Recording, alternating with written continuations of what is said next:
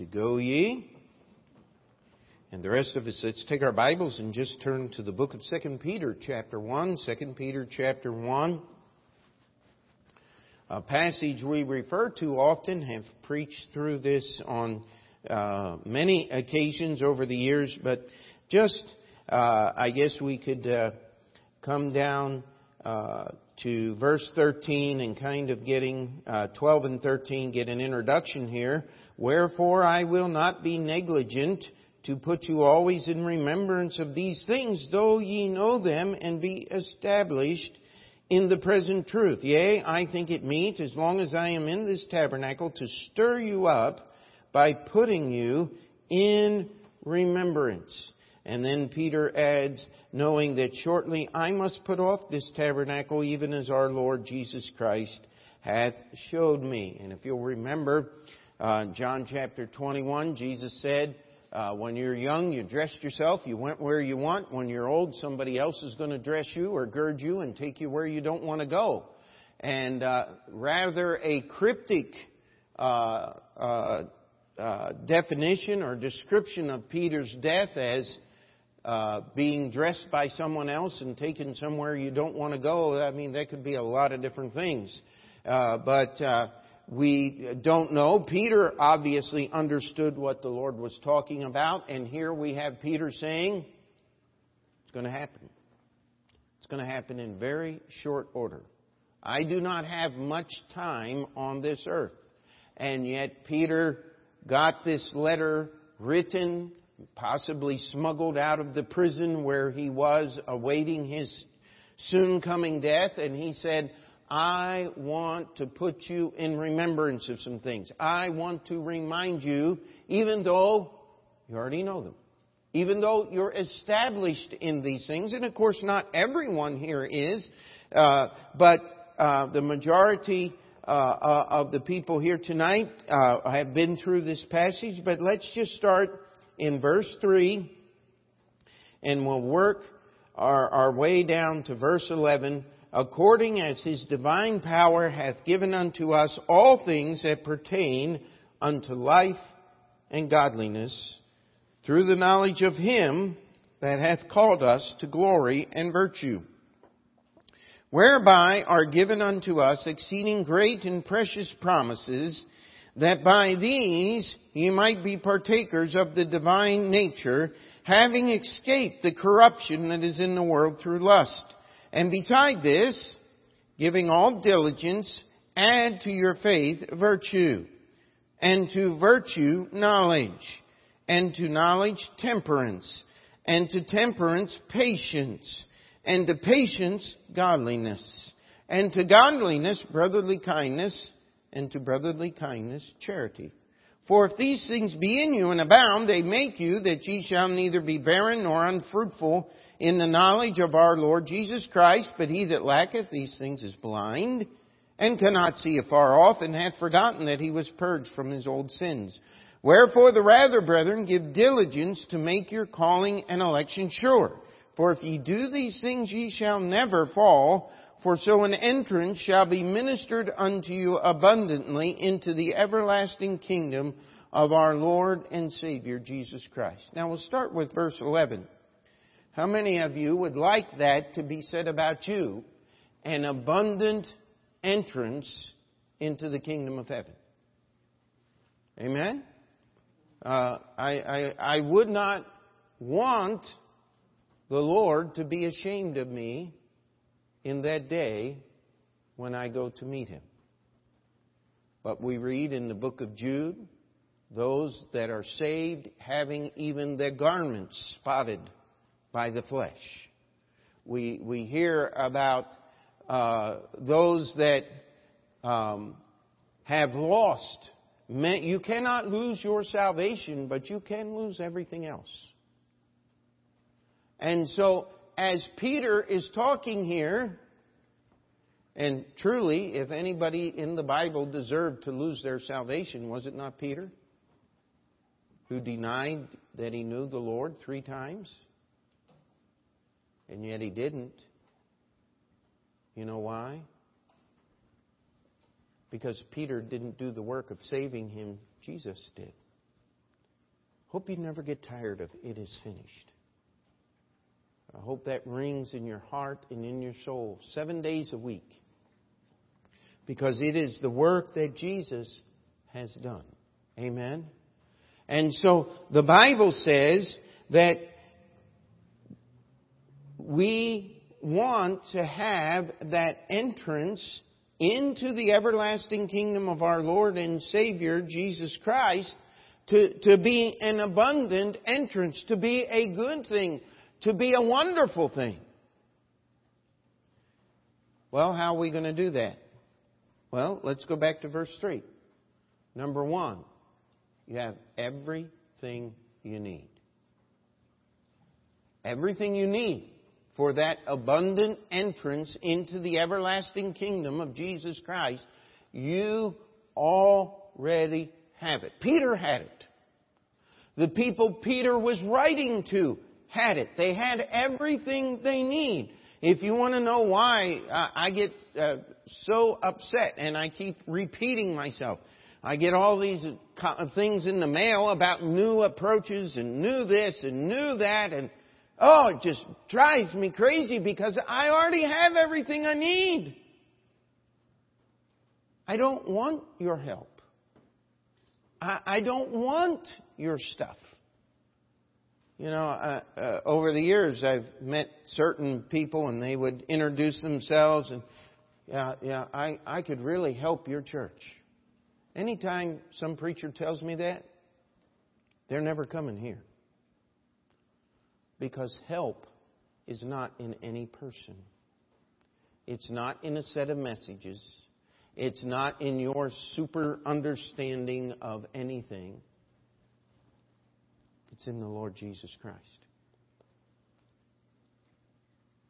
One of the things we've striven to do here is to keep you ignorant of all of the great personalities that are out there.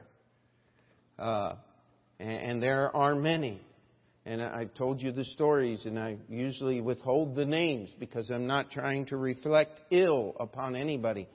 But if a preacher walks into a service and the preacher stops preaching to recognize him, something's wrong with that. We don't give that kind of honor to men. That belongs to the Lord Jesus Christ alone.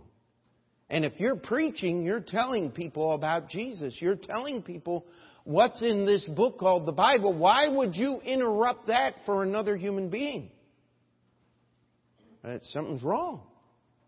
You see, all things that pertain unto life and godliness are given, verse 3, unto us all things that pertain unto life and godliness through the knowledge of Him that hath called us to glory and virtue. Here's the question. How well do you know Jesus?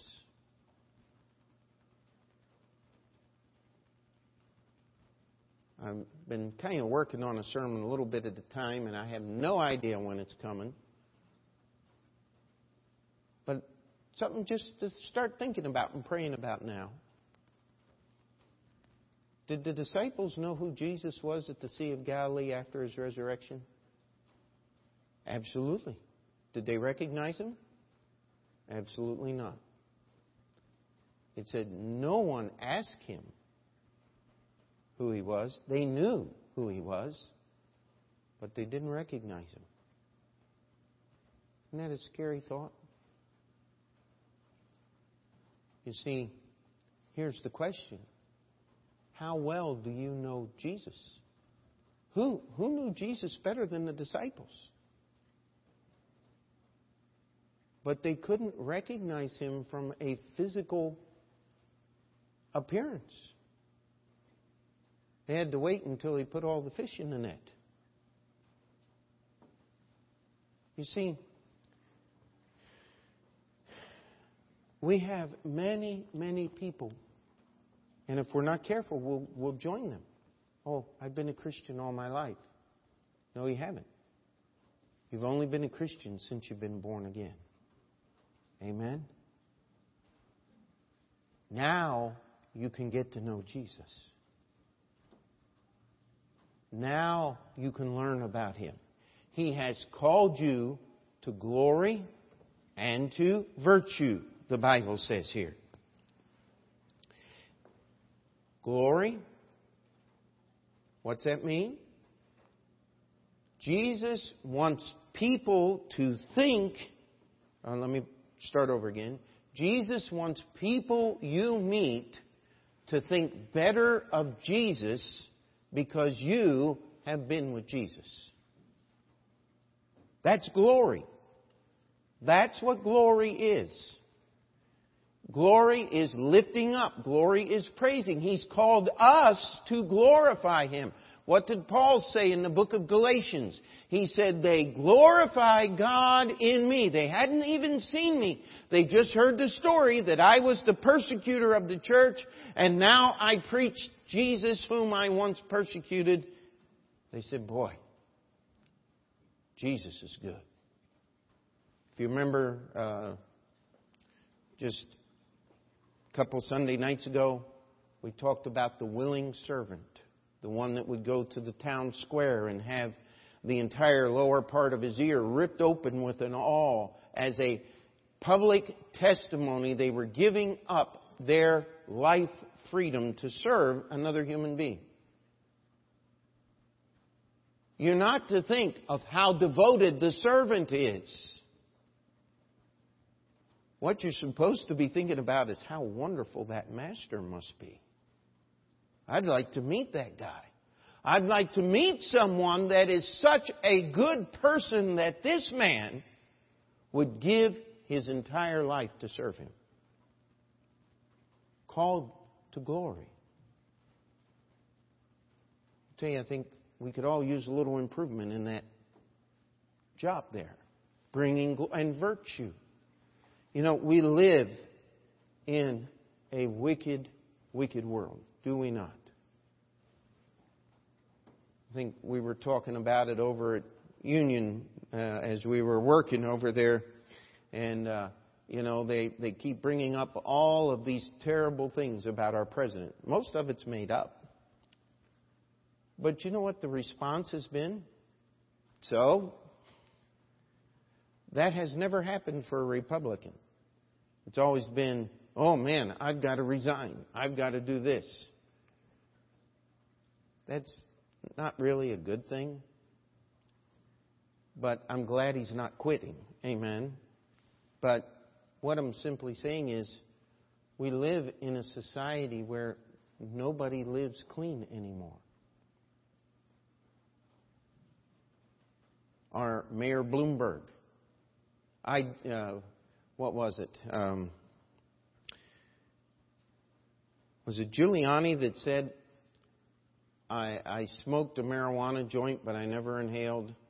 And I think it was Bloomberg said, I did smoke a marijuana joint, I did inhale, but I didn't like it.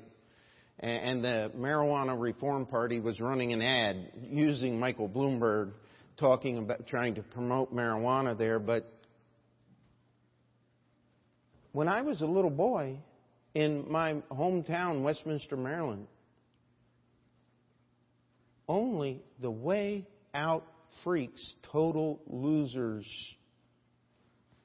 guys that were most likely to end up in penal institutions for the remainder of their life, those were the people that were smoking marijuana. Your average bad guy was not doing those things. Now you're good guys, if we can use that phrase, are doing those things. You see, Jesus has still called us to virtue. Living a clean life. Glory. That people would think better. This is what Jesus has called us to. He has given us everything that we need to get there if we'll learn who He is. If we'll learn about Him. Now, how do I learn about Jesus? Well, Peter gives us a whole list of things here. You see, whereby are given unto us exceeding great and precious promises. Verse 4, that by these you might be partakers of the divine nature, having escaped the corruption that is in the world through lust. That is to be the testimony of the Christian. Do we make it? Well, maybe not now, but He wants us to. Amen? He wants us to be moving in that direction. And here's how. And besides this, giving all diligence. Let me ask you, when is the last time you've given all diligence to anything? We live in a world where diligence is not part of the program. It's just getting by. You know why diligence is so frowned upon? Because it makes other people look bad. That's why I go to my standard definition of normal, is the acceptable level of failure. That's what normal is. That's not diligence. Diligence is going the extra mile. Diligence is giving the utmost that is in you. And by the way, where does what's in you come from? If you're saved, it comes from Jesus, not from you. Amen? And so you give this diligence to add to your faith virtue. And the only way I know virtue, you look it up in the dictionary and say purity. Can I give you the Bible definition of the word virtue? How many of you remember the story of Jairus' daughter? She was dying, and Jairus had met Jesus as he got off the boat coming across the Sea of Galilee and said, "My daughter's dying, come with me." And on the way there, the woman with the issue of blood touched him. Remember that? She reached up, she said, "If I could just touch the hem of His garment, I'll be made whole." And she did. And Jesus stopped the whole procession. And here's what He said. "I perceive that virtue has gone out of me." What happened? She was unclean. When she touched Jesus, she became clean. Because no one could make Jesus unclean. That's why when He touched the leprosy had to depart. Because Jesus was clean. Now, I don't want anybody to raise their hands, but I want you to think about something. How many of you have been encouraged to make pure and right decisions by someone else that's in this room here tonight? Now, don't raise your hands, but I want you to think about that. Through the preaching, through the fact that you're a member of the church, say, "Well, I got to go to church tomorrow. I can't do that." I have other people who believe and I fellowship with. I can't do that because I will let them down. I will let the Lord down. I need to live right to please the Lord Jesus Christ. Guess what? That's virtue. Virtue is a purity that reaches out and touches others and draws them toward purity. We're not talking about Phariseeism. How many of you have ever met someone, you can raise your hands on this, that just made you feel dirty and worthless by talking to them? I certainly have. You know, I met a guy one time, he says, "You're not even smart enough to know the questions that I can answer." Well, okay. So you're smart. God didn't call me to be smart. He called me to preach the Word. Amen? He called me to just simply help other people get closer to Jesus. If you get closer to Jesus, guess what? You get cleaner. You have to. He makes you that way.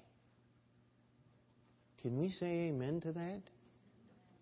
Add to your faith virtue. Faith without virtue becomes Phariseeism. It becomes snobbishness. It becomes pride. Virtue tempers faith.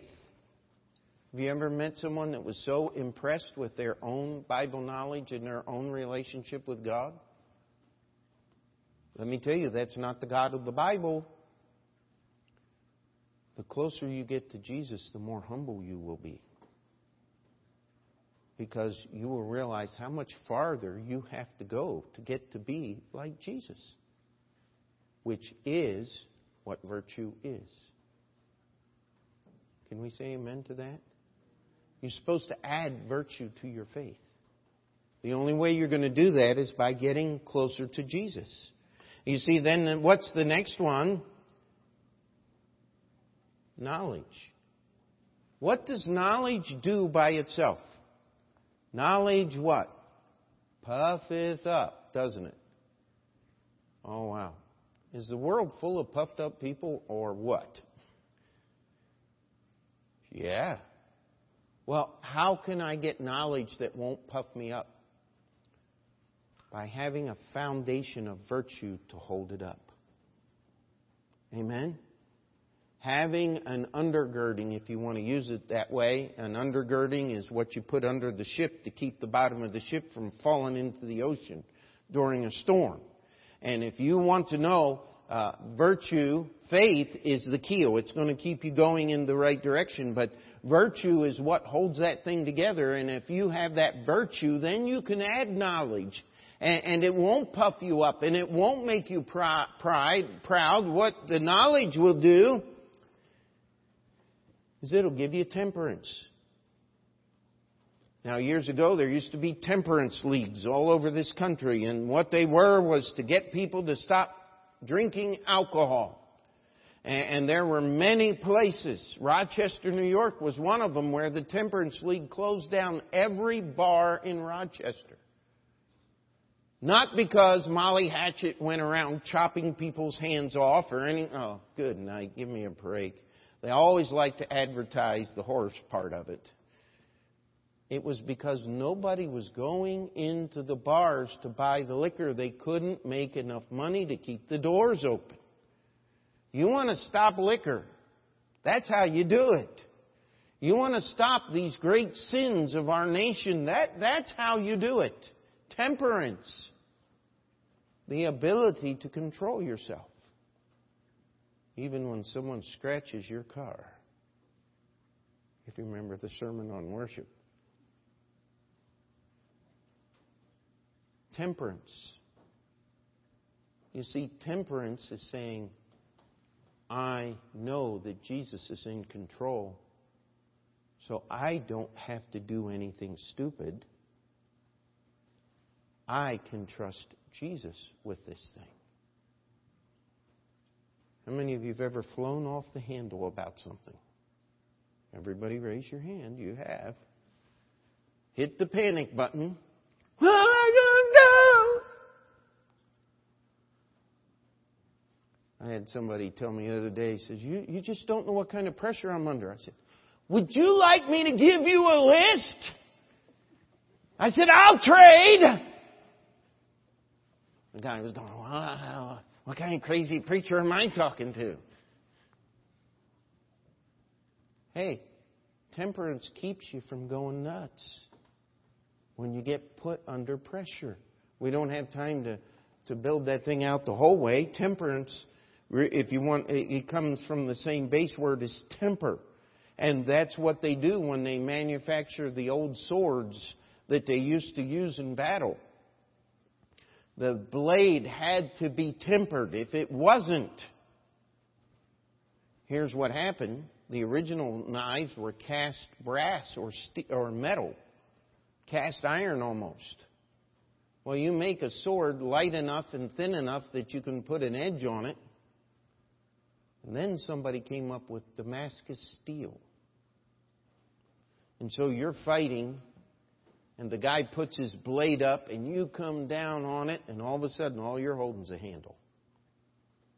Because the blade wasn't tempered like the Damascus steel was. And it would shatter the blades. And then, do I need to tell you what happened next? The guy holding the handle, it didn't go well, all right? Most of the time, he didn't survive the battle. Why? Because he was defenseless. Hey, we need to be tempered. We need to be able to stand the stresses of this world in which we live. If Christians can't, who will? But what do you add to temperance? Come on, what's the next word? Read it out loud. I thought temperance and patience was the same thing. No.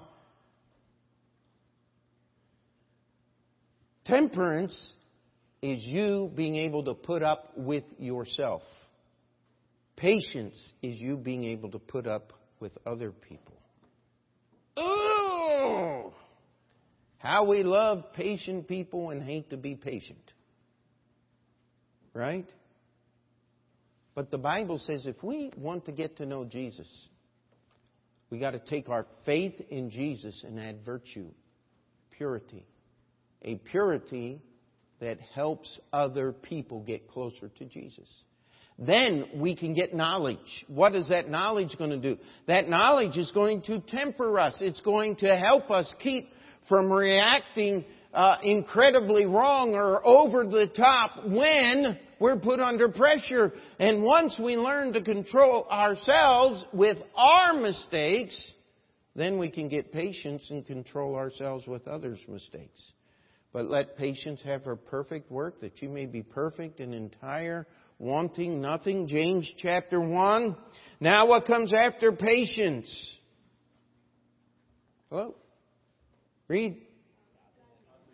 Godliness. You know what we want to do? We want to start with godliness. Yeah. Christian means to be like Christ. Well, I'm more like Christ than He is. Yeah. Whew. No. That's the problem the Pharisees had.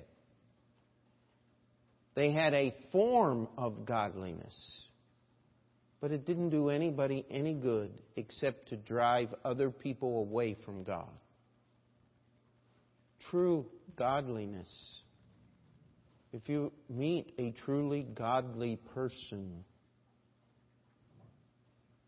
you're going to be instantly drawn to Jesus.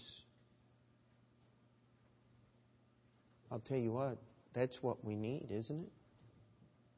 That's what we need to be. Those are the kind of friends that we need to have. If you want to be a true encourager, this is where you want to go, but you're not going to get the godliness before you get virtue, knowledge, temperance, patience. Then the next one is brotherly kindness.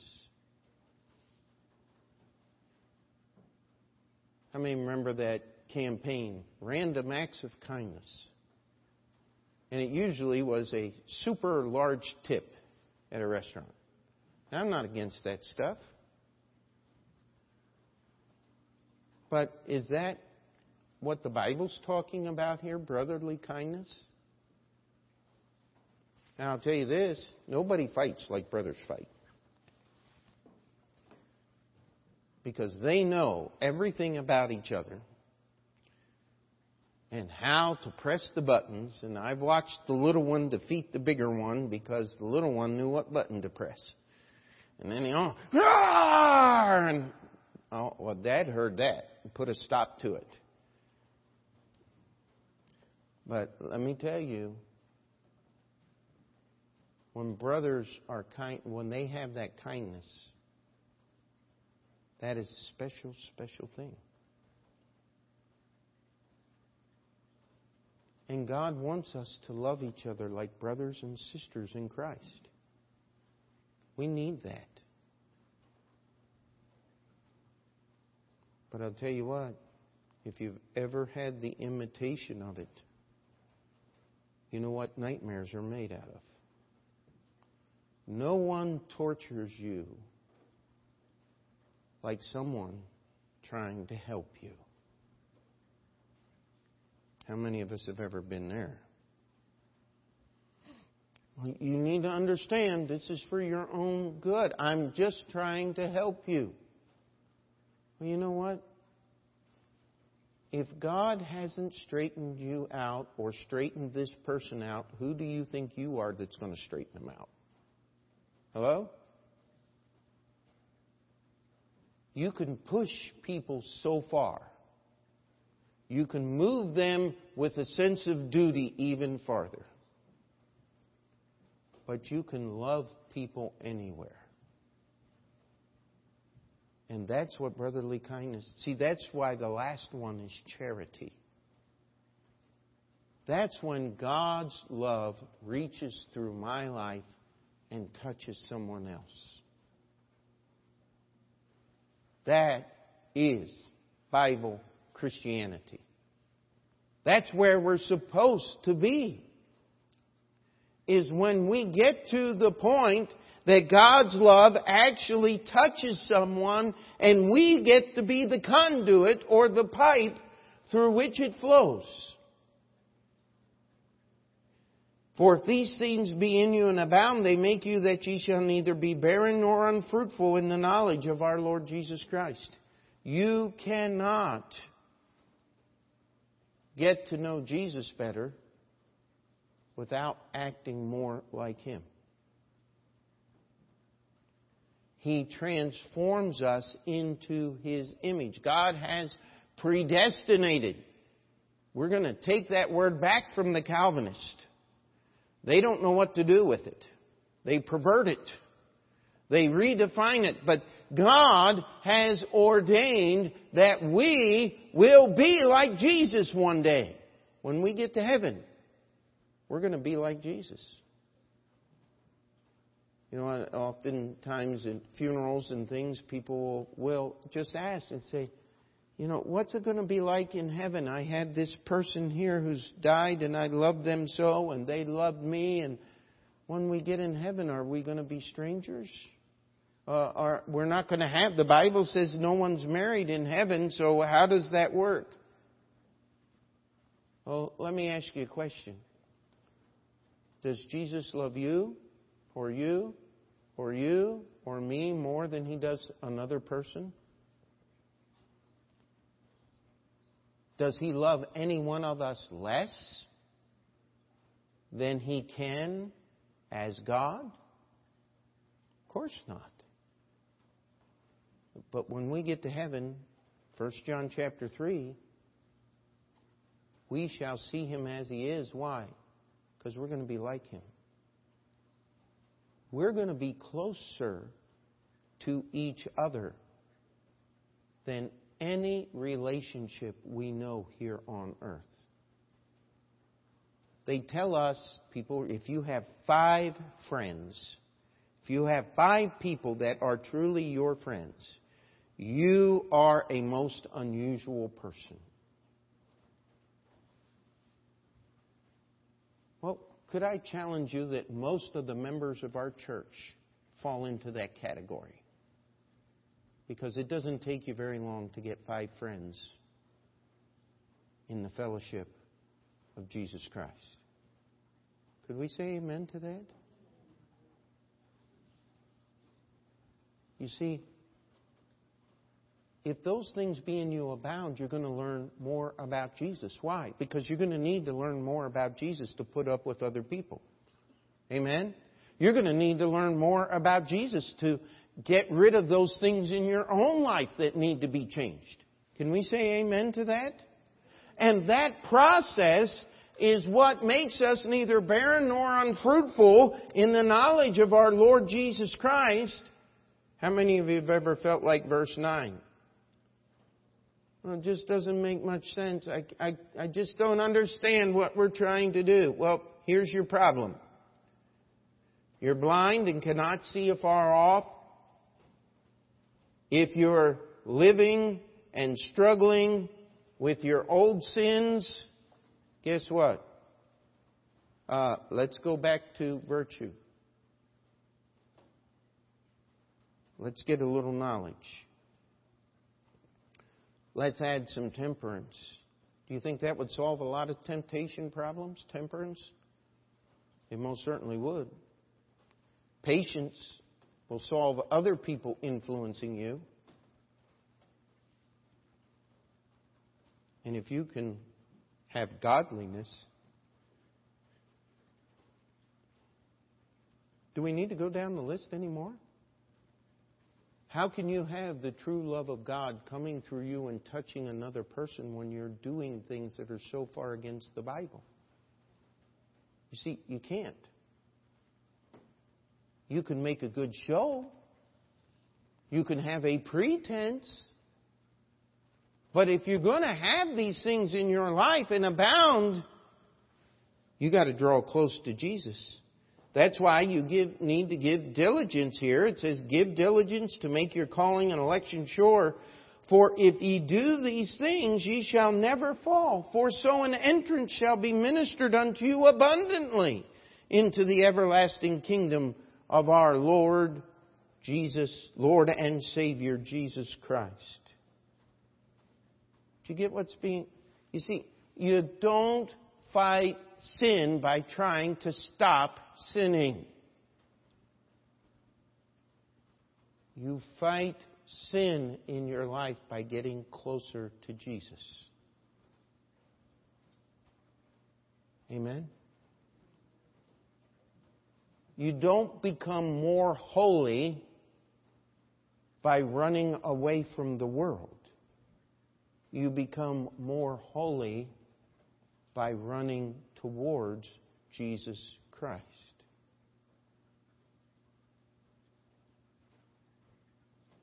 You don't learn about Jesus by reading What Would Jesus Do?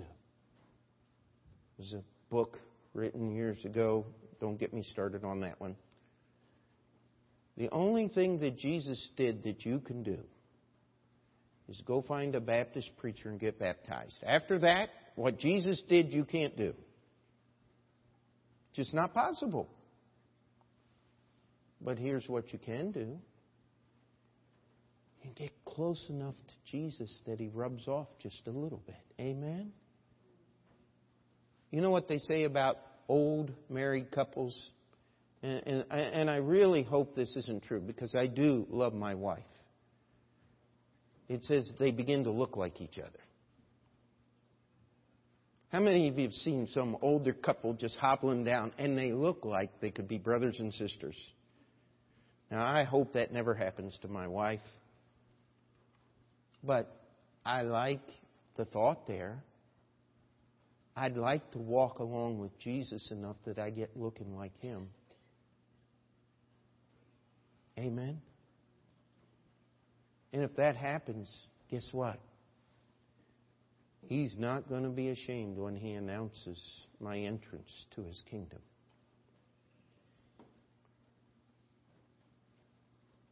Isn't that what you want? Amen? Well, you got a list. Let's get busy. All God's people said. Amen. Heavenly Father,